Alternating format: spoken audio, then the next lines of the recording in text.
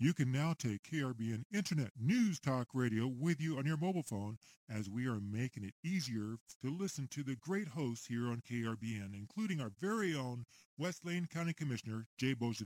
It's free and available on Google Play. Just look for player.fm. That's player.fm and search for KRBN. Live from Lane County, Oregon, it's the Boze Noze Show with your host, West Lane County Commissioner, Jay Boze. And now, here's Jay.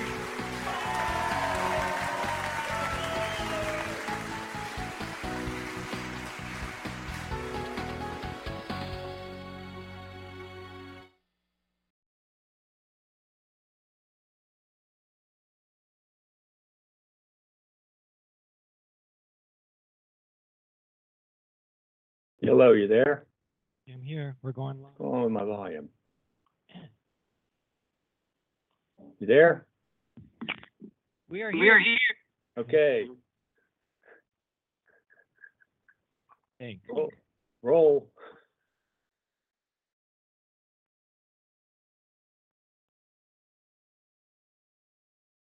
All right, ladies and gentlemen, we're trying to connect with Jay Boze. Please stand by. Jay, are you with me? I am there. Are we live now on the air? Well, let's just go ahead and roll it, and we'll edit it later. So here we go. Here we go. Live from Lane County, Oregon, it's the Boze Noze Show with your host, West Lane County Commissioner, Jay Boze. And now, here's Jay.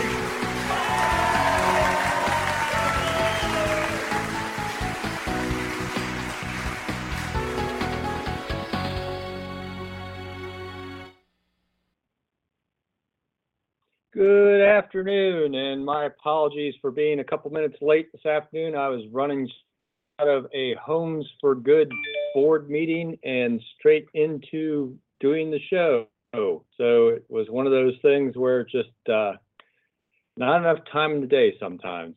Back-to-back meetings, it's just part of being a county commissioner. But we got a lot to talk about today, as it's another beautiful day here in the Pacific Northwest. And I want to just mention that you're listening to the Boze Noze Show, coming to you live from beautiful downtown Eugene today, because I had to run out of one meeting and into my office to do the show today rather than being out of Elmira. And I'm your host, Jay Boze, West Lane County Commissioner. And as always, you are in control of what goes on in this show. And if you want to get in on the show, you can just call us 646. And if I'm having a 646-721-9887. Thank you, Robin, and press 1. That lets Robin, my call screener and producer orchestrator, know you want to get in on the show, because if it weren't for her, the show wouldn't happen. And you got to let her know you want to get in by pressing that 1. So, God, my internet is slow. I'm sorry.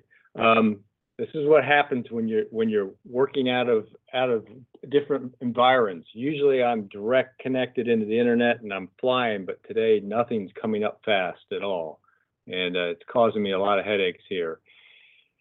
So sorry for the glitchy show to start, but we'll get into it. As always, show's under your control. Just give us a call and you can control the topic. If not, there is so much to talk about today. I know we're not going to get to all of it today during the show, but you can call in and change the subject anytime. But boy, is there so much going on, because it's been 2 weeks since I've done a live show, 2 board meetings, all sorts of meetings, a Homes for Good meeting, got all sorts of things that have happened. We passed our final budget in the Board of Commissioners. We could talk about budgets. We did a little courthouse funding action. We passed a 5-year capital improvement plan. But, some of the bigger things that happened were, we talked about housing a lot the last couple of weeks. We talked about the City of Eugene's project to establish urban reserves, and frankly, just how disappointed I am in how slow they're moving. as usual. And then also this week, last week, we approved accessory dwelling units in urban growth boundaries across the county. And that's going to be a new tool in adding front doors for housing in this county. But probably the biggest news that's out there that everybody's talking about is the Supreme Court. First, we get the Janus decision this morning, which, if folks aren't familiar with Janus versus AFSCME that came out of the state of Illinois, it was basically a First Amendment claim against AFSCME by an employee that wanted to opted out of being a member, but was being forced to pay dues through a state law that required them to pay dues even if you're not a member of the union. And those dues get used for a lot of political purposes through the union. And basically the claim was it violated his First Amendment rights in that it was forcing him to participate in speech that he didn't agree with. So the Supreme Court, in a 5-4 split decision, ruled in favor of the Janus, who was the employee that opted out of the union, and said the state could not forcibly withhold union dues from that non-union opt-out employee, which is and only applies in public employee unions. It's not across all unions, but this was really a landmark decision in a lot of ways because it reversed 40 years of court precedent that basically allowed for the forcible collection of union dues in public sector employment from people who didn't really want to be a member of the public sector employee union. So it's really going to change the landscape of how these unions are going to be able to finance campaigns, et cetera. Which is kind of interesting. I have actually gotten union contributions to my campaigns in the past. And it's, not that they've been large, but my opponents have actually gotten much larger ones. So it'll be interesting to see how that impacts local politics. But it also brings up a quandary for public employers all of a sudden. Now that this decision's taken place, do we have to suddenly change some of our policies because we have, basically under Oregon law, we're collecting dues for the unions through payroll deductions from employees, and we write checks to the unions once a month. And now if we do that for an employee that opted out but is paying, quote, the fair share union dues, are we suddenly going to be violating that employee's constitutional First Amendment constitutional rights by collecting those dues and transferring them to the union? And are we liable then federal court for violating their First Amendment rights? So we all have to have some discussions with our legal counsel and try and figure out what's going on there. But it's really an interesting decision that is definitely going to have some far-ranging impacts across this country. And then after they announced the Janus decision, one of the Supreme Court justices announces his retirement. Anthony Kennedy decides he's going to retire, and now there's an uproar about whether or not Trump should be able to appoint a replacement because everybody thinks that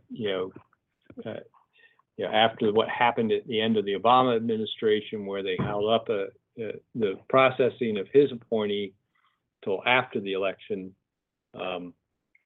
this is quote an election year, so maybe it should be held up till next year, but it's a potential election year with a lame duck president.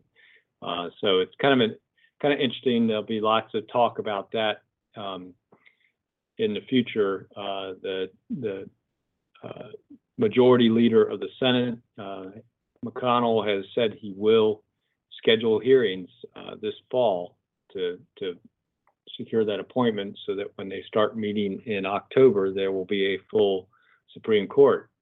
So really interesting news that's driven from the federal side today, but there is some very local implications about at least the AFSCME Janus decision, in that it will change how we deal with unions here in the state of Oregon, because the state of Oregon is one of those states that requires the forcible collection of union dues from non-participating employees. So that decision has in Oregon.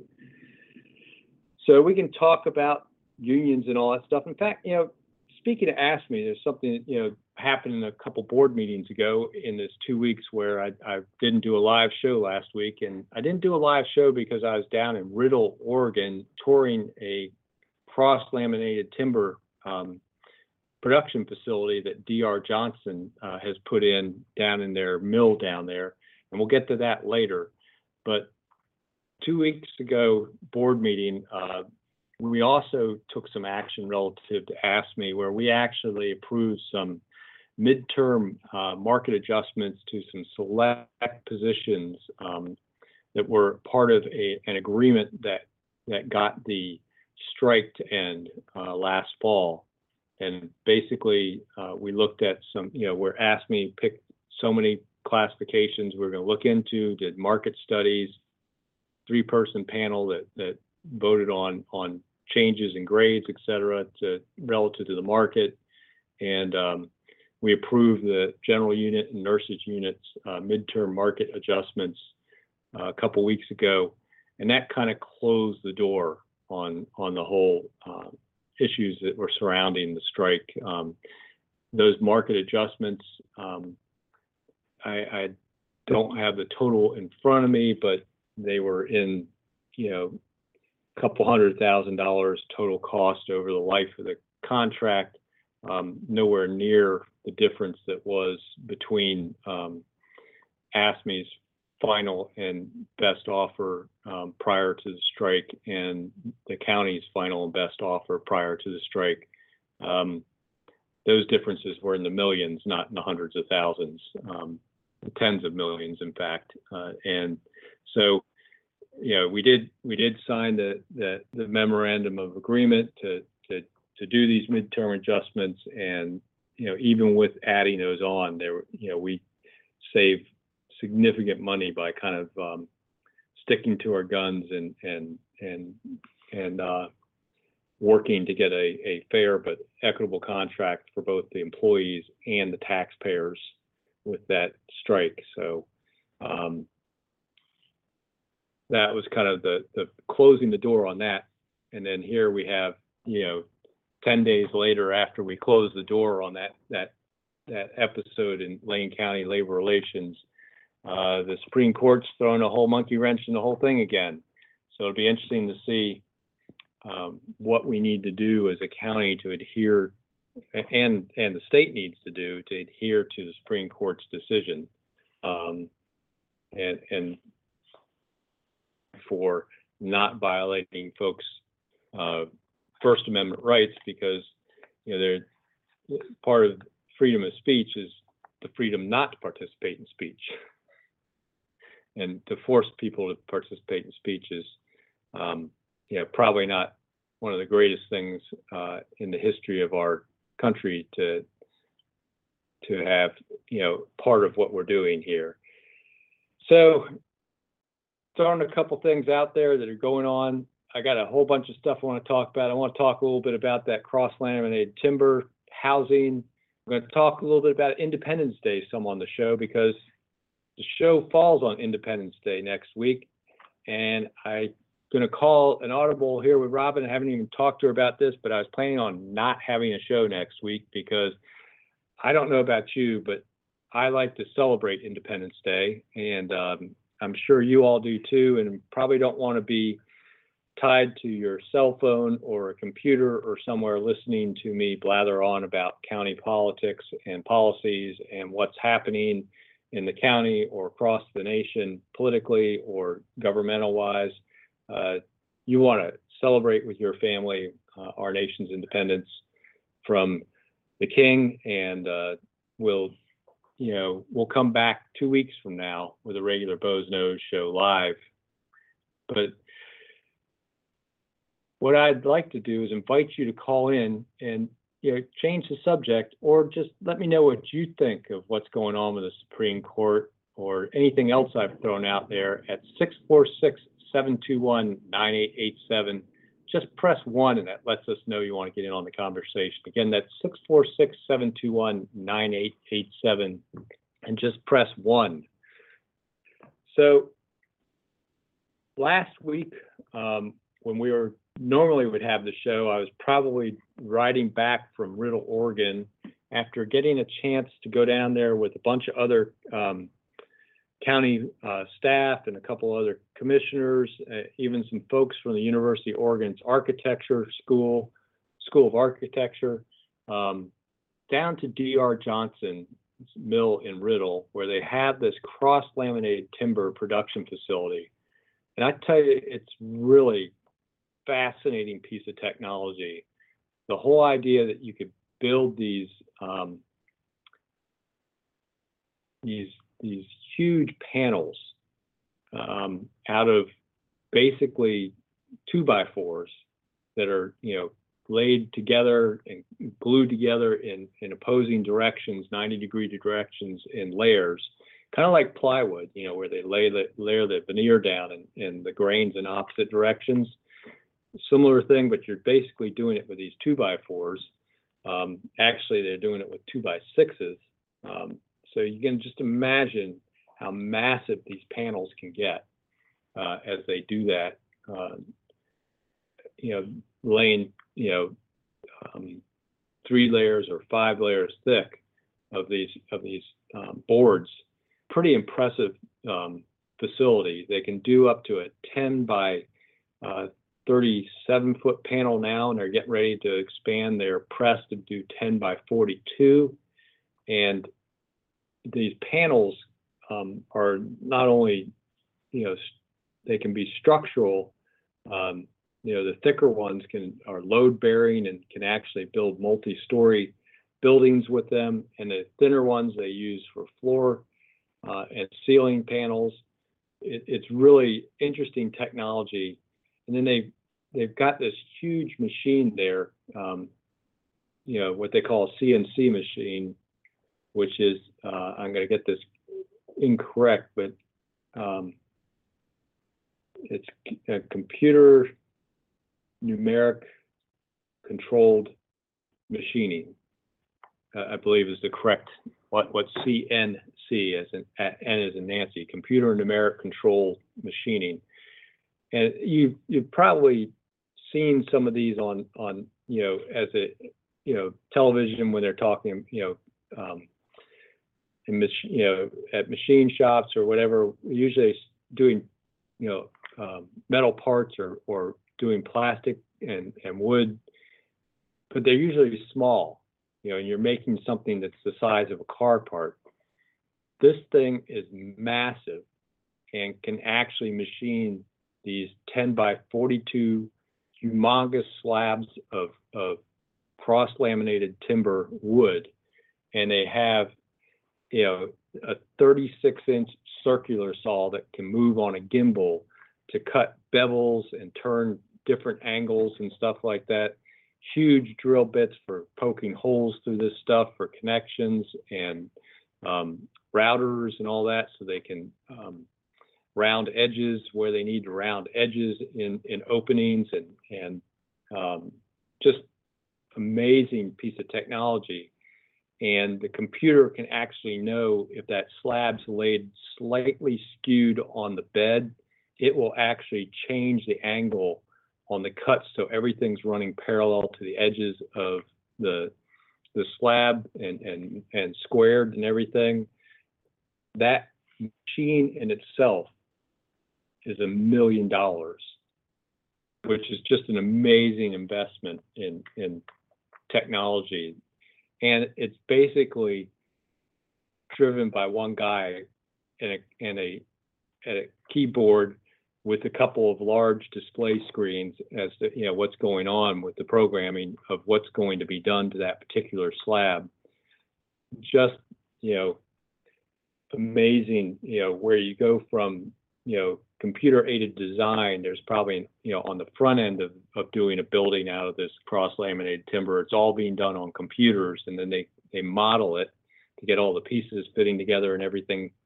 and then all that breaks down to each individual panel's design, and that gets, put in through the system. They make the panels up, and then it ends up on this CNC machine, which takes from that original CAD design of the building and actually machines out each one of the custom panels to fit right where it's supposed to go on the building.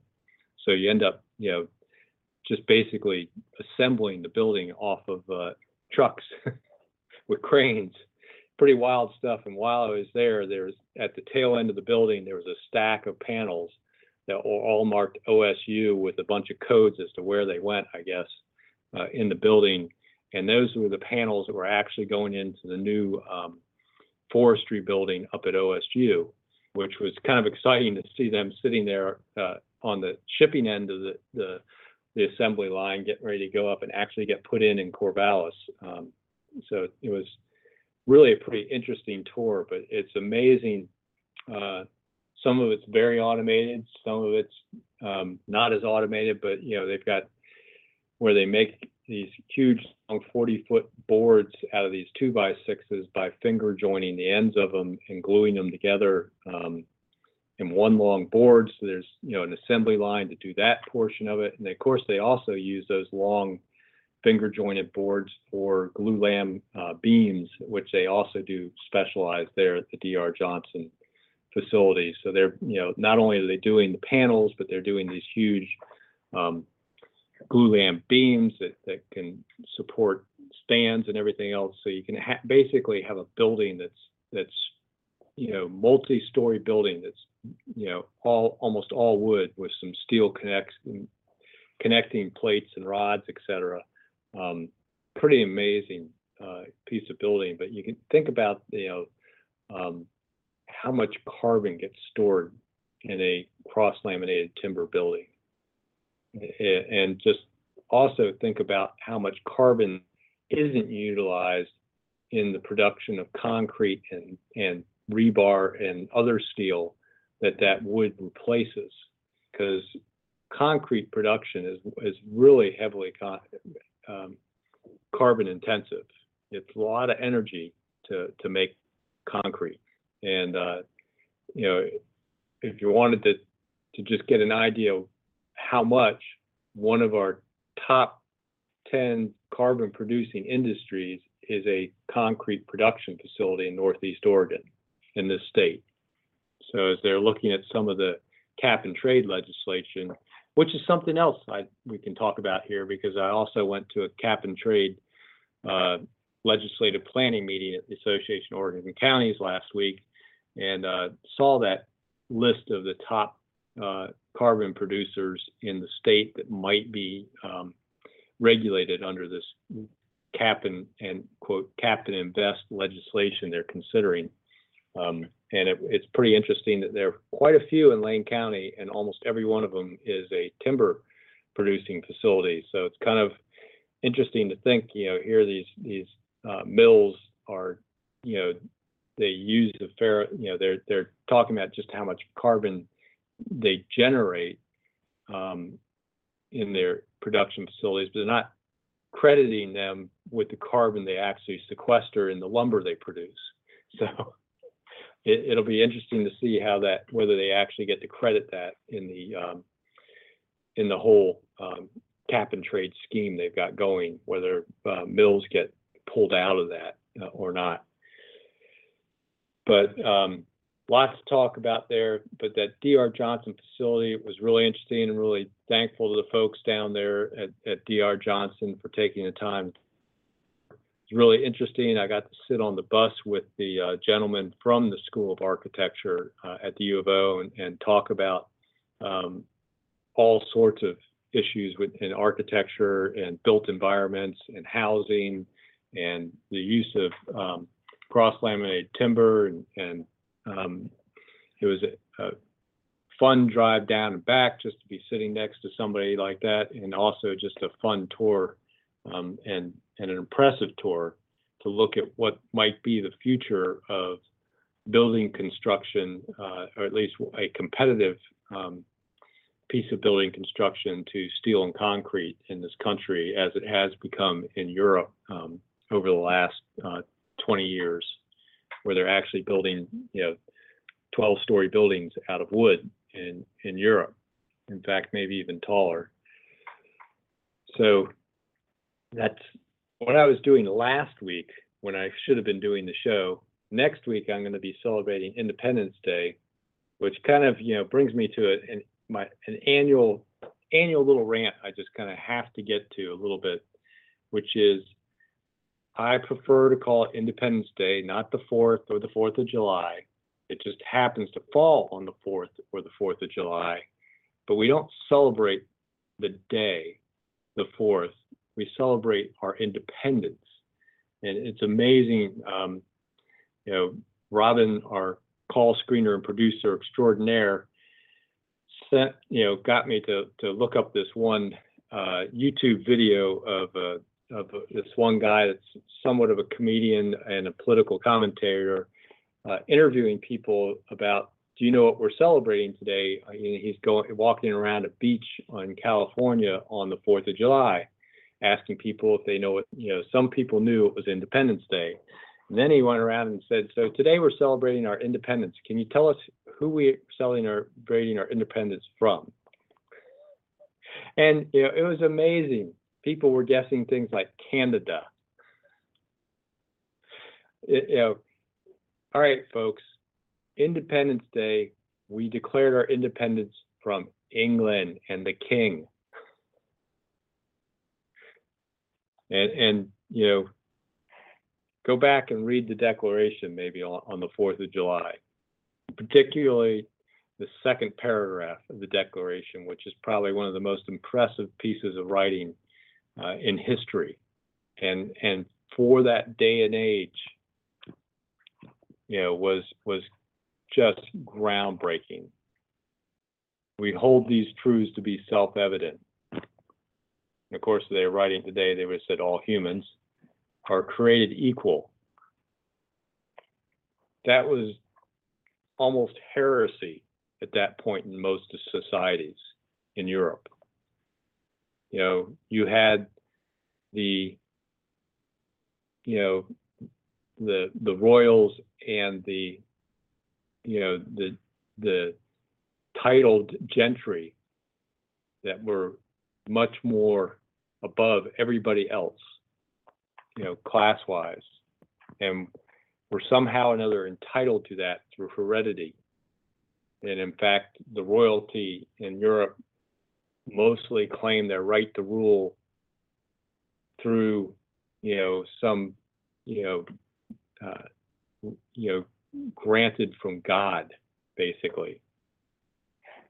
And one of the things the Declaration stated was the people form governments to protect their inalienable rights endowed by their creator, which is a whole nother concept that was just groundbreaking for that day and age.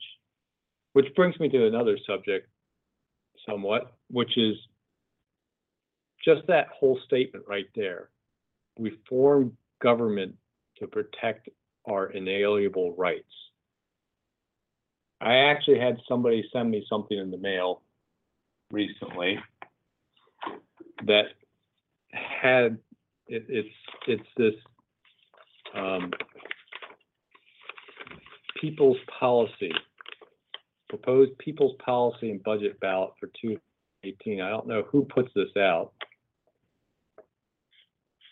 but one of the first things it says is the purpose of government is to provide for social needs first, is one of their concepts. That's not the purpose of government. The purpose of government is to secure our rights.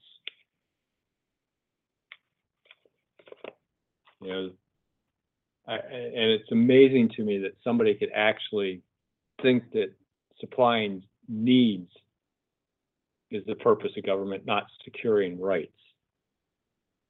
So that's my annual rant on Independence Day. Please think about what you're celebrating.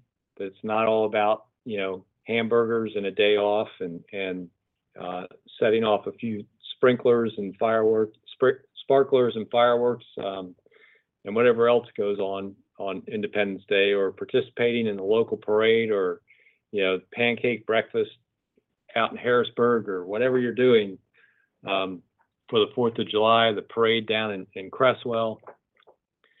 It's really about how a bunch of people got together and decided that England was abusing their powers over the peoples of the colonies, and they chose to declare their independence. But they didn't just declare their independence to set up another kingdom that would abuse people's powers. They declared their independence on the basis that governments should be formed by the people to secure their rights, which was just,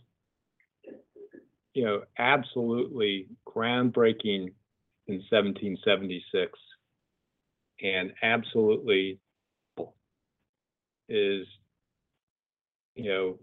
something that's not common throughout the world. I can think of multiple countries that have governments that were not formed to secure rights. And in fact, the governments are there to suppress the rights of the people. So be thankful on the 4th for those groundbreaking founding fathers of this nation that got together and signed that declaration and really changed the whole thinking about government on this planet in many ways. So this is the Boze Noze Show again, and I am your host, Jay Bozevich, West Lane County Commissioner. And we'll talk about whatever we talk about. If you'll give us a call here at 646-721-9887, just press 1 if you want to get in on the conversation. Again, that's 646-721-9887. Just press 1. Otherwise, we'll talk about what Jay wants to talk about. And I just scratched the surface on a couple of the things I mentioned earlier.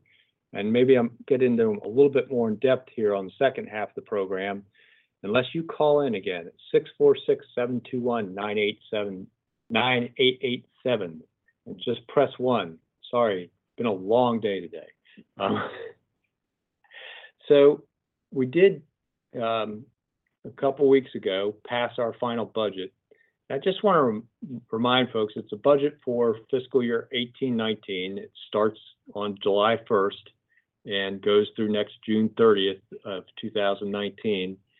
And once again, for really the third year in a row, we passed a structurally balanced budget that didn't require us to make cuts to services, didn't use reserves to fund our programs.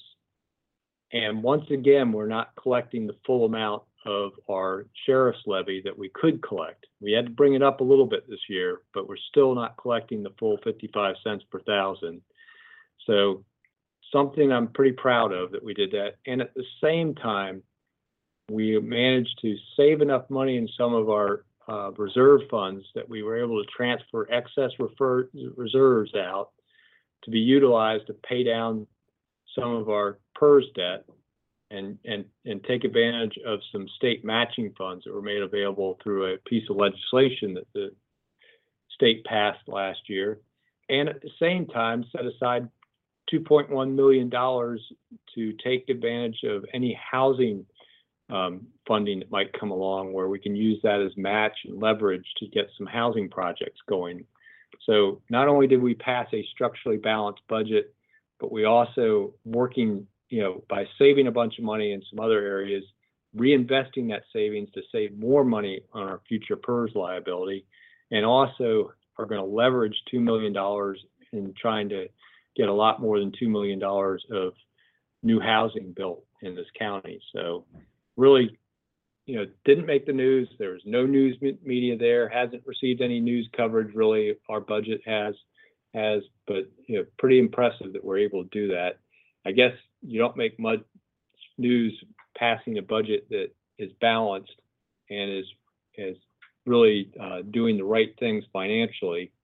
That doesn't make news. You only make news if you're having to make massive budget cuts or you're borrowing from reserve, playing some other budget tricks, and that seems to make the news.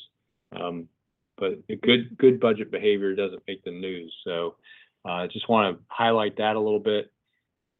The other thing I wanted to talk about in a little bit more depth was the whole idea of this urban reserves issue. And we really, great. Really, haven't talked about this too much other than when we mentioned Envision Eugene in the past sometimes. But one of the things that came about to get Envision Eugene over the finish line was this compromise agreement with the home builders that once they were done with Envision Eugene, they were going to get on to doing a couple things in short succession after they adopted Envision Eugene. One was to get to revising the housing standards for needed housing in the Eugene Code, so they are clear and objective standards for needed housing. And that would then help go back and relook at some of their housing, their residential lands inventory to see if it really meets those clear and objective standards for development. But that's supposed to be going on. And that's supposed to happen within a year of adoption. And then within a couple of years of adoption, they were supposed to get to having some urban reserves defined and adopted. And urban reserves are supposed to be somewhere between a 30 and 50-year supply of land. And the city of Eugene is wisely looking at the 50-year horizon because that's really the best way to plan for that. And what urban reserves are is once you kind of define what's your population going to be in 50 years, land is it going to take for those folks to live and be employed and be able to shop, whatever, schools, parks, everything. How many acres more do you need in your city eventually to plan for that growth? And then drawing a boundary that includes that number of acres and basically saying we're reserving this land to be part of the city sometime in the future. It's not part of the urban growth boundary. It's not going to be part of the city in the next 20 years, but it's going to be part of the city sometime in the next 50 years. And it's really helps everything else get planned. Because once you kind of draw that 50-year boundary, then you've got an idea of where's the growth going to be in the future. So that's where the traffic's going to get generated. How's that impact the existing transportation system? What kind of transport structure are you going to have to plan for major collectors and arterials out in that new area? How are you going to serve that with sewer and water, storm drainage, and all those things? So you can start really doing some master planning for all of these capital infrastructure investments over the next 50 years, just on a real, high level of that. And then as you look at your 20-year supply and have to move the UGB, it makes it much easier. Moving the UGB out into that urban reserve is almost an administrative function. You don't have to go through the 9 years of wrestling they did with Envision Eugene to ultimately not move the UGB very much at all.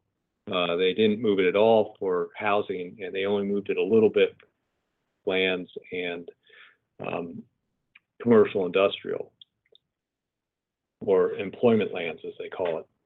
So that's what was kind of promised to happen in a couple of years after they completed the Envision Eugene process. And that was all set out in a memo to the city council back in 2015. They finally get final approval of the state for Envision Eugene in January of this year, 2018. And they're basically starting the clock from that time. And all they're getting to in their timeline is not that they're going to be complete with urban reserves 2 years afterwards, that they're going to have the first draft ready, basically to start the approval process in 2 years. So I was a little disappointed with city staff and asked them to do whatever they could to speed that timeline up, because really at the same time, they're going to have some new population projections for the state coming up, and with the revised clear and objective housing standards, they need to go back and relook at the housing inventory that's existing inside the UGB, and then look to move the UGB possibly in about 3 years from now. And if we're just starting the process of adopting urban reserves 2 years from now, we're not going to be able to just move the UGB 3 years from now. We'll still be working on adopting the urban reserves. So I was a little bit concerned that the city seems to be moving at a snail's pace with something they agreed to 15, knew they were going to be doing this work, and seemed like they waited to even start basically until 2018, when they could have been working on a lot of this all along, and actually had been allocated funds from the city council to start that work after that 2015 memo got adopted by the city council. So really seems like everywhere we turn around, the city of Eugene seems to be hostile to new housing. Yet at the same time, they're the first place that complains about the housing crisis and the homeless and all that. It's a schizophrenic municipal personality that I just don't get. Where they get this, they won't move the urban growth boundary. They did everything they could to keep from moving the urban growth boundary to add residential land. They're dragging their feet about the urban reserves now. When it came to the accessory dwelling units that the state of Oregon mandated them to add into their code, and specifically said, we want you, these are mandated, and the only thing you really have control over is siting and design standards, not whether they get approved or not. The city said, well, we already have them allowed in our R1 codes, but what they didn't acknowledge was their current code is so restrictive it makes it nearly impossible to add an accessory dwelling unit, because it's not just siting and design.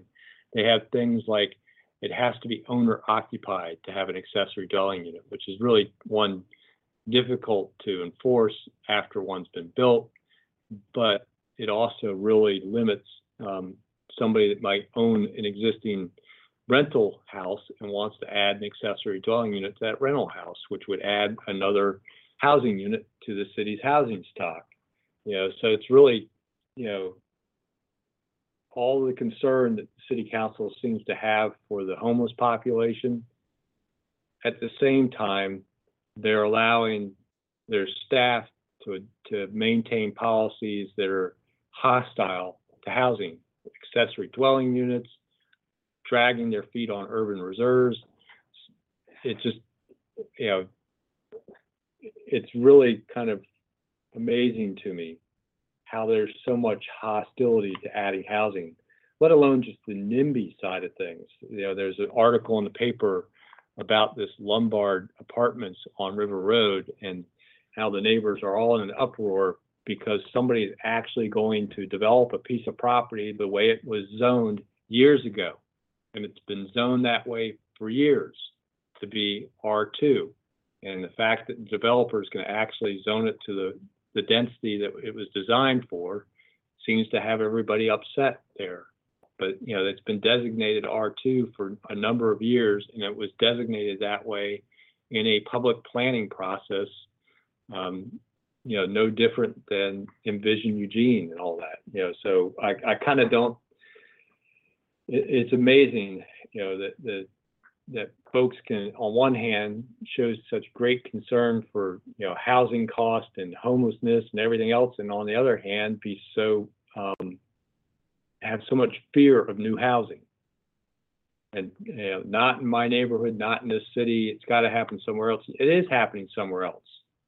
We had a presentation a few weeks ago from Brian Rooney, who is the regional economist for the state of Oregon's Department of Revenue. And he presented a table to us of population change from 2016 to 2017, July 1 to July 1, and where it broke down by different cities and regions in the county.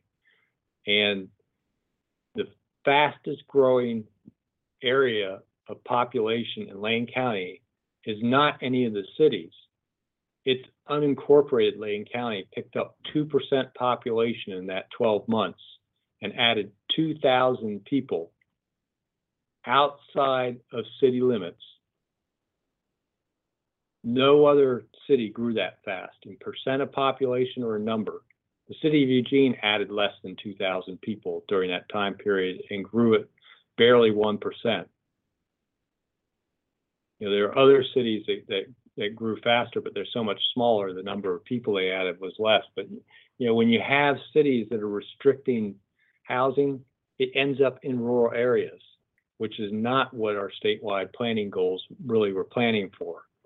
So it's kind of, the same people also that complain about, the plight of the homeless talk constantly about sprawl.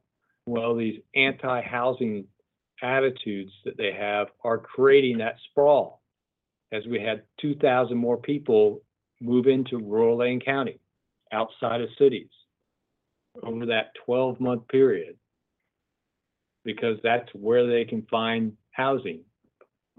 So really need the city of Eugene to focus on that urban reserve project, speed it up, move it ahead, do whatever they have to do, get those clear and objective needed housing standards done, and turn the corner on this fear of adding housing, and understand that unless there's some magic bullet they have that they can suddenly build a wall around the state of Oregon or the city of Eugene and control the population growth of the city that way, the people are coming.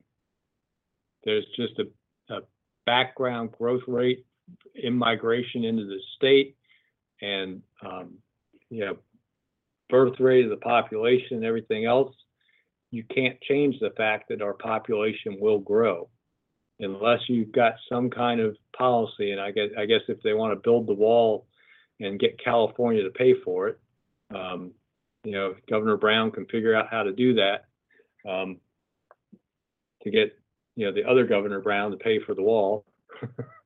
That'd be an interesting summit. That's the only way they're not going to have the need for the housing. So somehow or another, we got to get beyond this fear of adding housing and figure out how we're going to accommodate this growth of people over the next 50 years and do it in a logical fashion. But we need to not drag our heels, because the fact that we're so far behind in supplying the housing is driving the housing cost up at a rate far exceeding wage growth and inflation.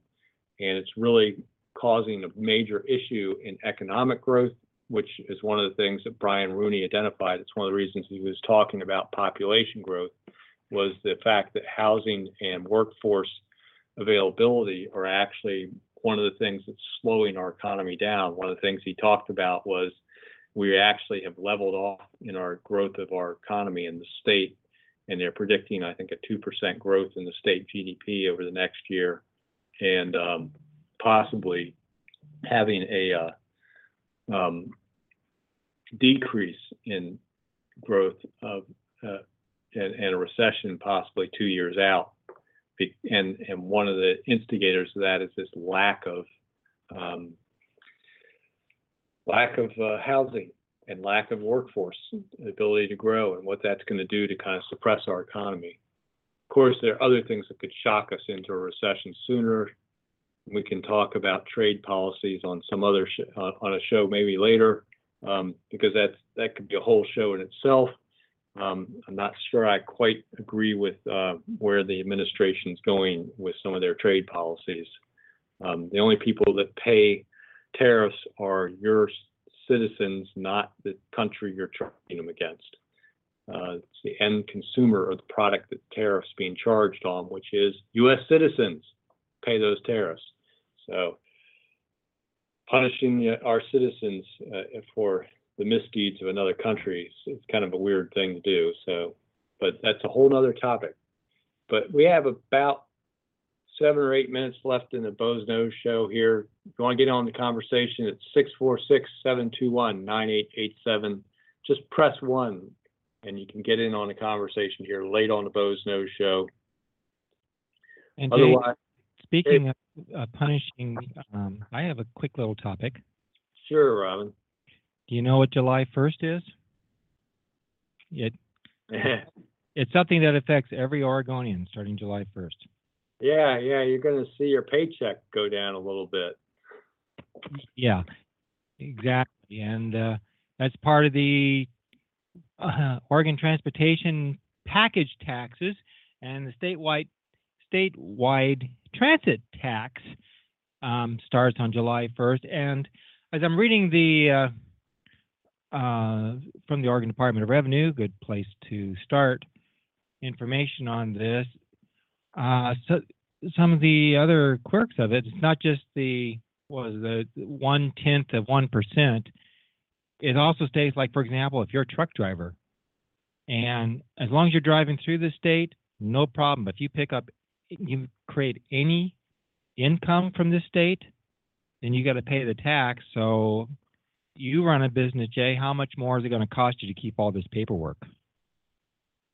Oh, I don't know. And it's, we have employees, so it's going to be, adding that deduction to our employees' paychecks and our personal paychecks. I don't know necessarily, as it's an income tax, it won't affect our business as far as, whether we sell a magazine subscription to an Oregon resident or whether we sell it to a Washington resident. That's not, it's taxing our it's a payroll income tax. So I don't think it'll quite affect that, but what it's going to be difficult for, say, an out-of-state trucking company or any company that has employees that go in and out of the state to track whether or not they have to actually pay the 1/1000th payroll tax, collect that from their employees' paychecks, and then distribute it back to the state of Oregon. It's going to be fun paperwork for those folks. But as an in-state, there's no question my employees are going to be paying the full boat on that. Well, the two main bullet points on the front page is wages of Oregon residents regardless of where the work is performed, and wages of non-residents who perform services in Oregon. So in other words, if you got a house here in Oregon and you're working in the oil fields, guess what? You also get to contribute. Yeah, and that's kind of been that, that's part of that whole thing where commuting back and forth from Washington State into Oregon or Oregon into Washington State there up in the Vancouver, Portland area. If you're a Portland resident and you're going over and working in Vancouver, you still pay Oregon income taxes. So even if you're temporarily a resident of North Dakota working in the Bakken oil fields, and you maintain a permanent residency here in Oregon, you're still going to be paying Oregon income tax, which means you'll get your 1/1000th payroll tax deduction taken out. Exactly. So the question is that, like I say, we got the bicycle excise tax, which started January 1st, 2018, the vehicle privilege tax, January 1st, 2018, the vehicle use tax, and then now this one. So what's next? I think this kind of is the last tax out of that particular bill, but who knows what's next? That's one of the reasons why Initiative Petition 31 was being circulated, and they actually submitted 145,000 signatures to the Secretary of State today to get that on the ballot, which is basically going to say it takes a 3/5 majority to pass any sort of revenue increase, fees, removal of a tax exemption or whatever. If it increases the state revenue, it has to have a supermajority, which is kind of one of the arguments about the bill that that got rid of the Trump tax break and kind of made that back up from the sole proprietors, right, and business owners in this state. That was that's kind of what brought that to a boil. That was a huge increase in state revenues, and they did it with a simple majority.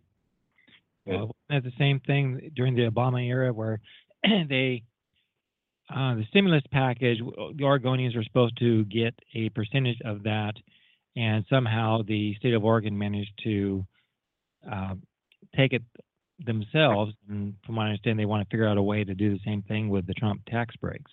They can do it, but they managed to do it. Yeah. Yep.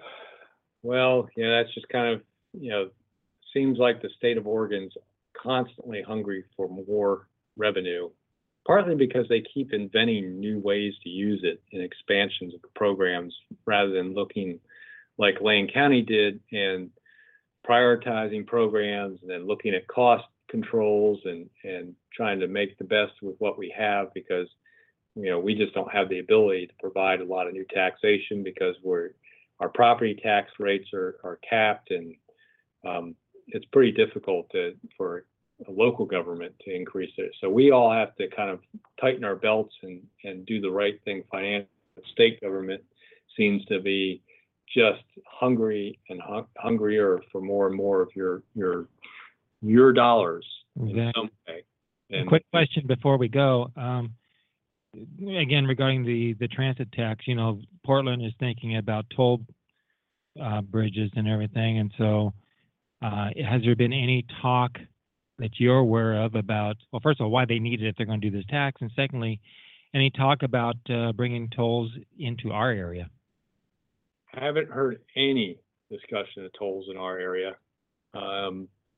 And I guess the tolling is about paying for specific projects, but part of it also, I think, is there's just a desire to toll vehicles. Is sort of the whole anti-car crowd wants to have vehicles pay more and more of they feel like for some reason they're subsidized, and they want people to pay more and more of the cost of roads directly, and whether they need the money or not, that's just one of the big desires. Well, we're running out of time here on the Boze Noze Show. We'll be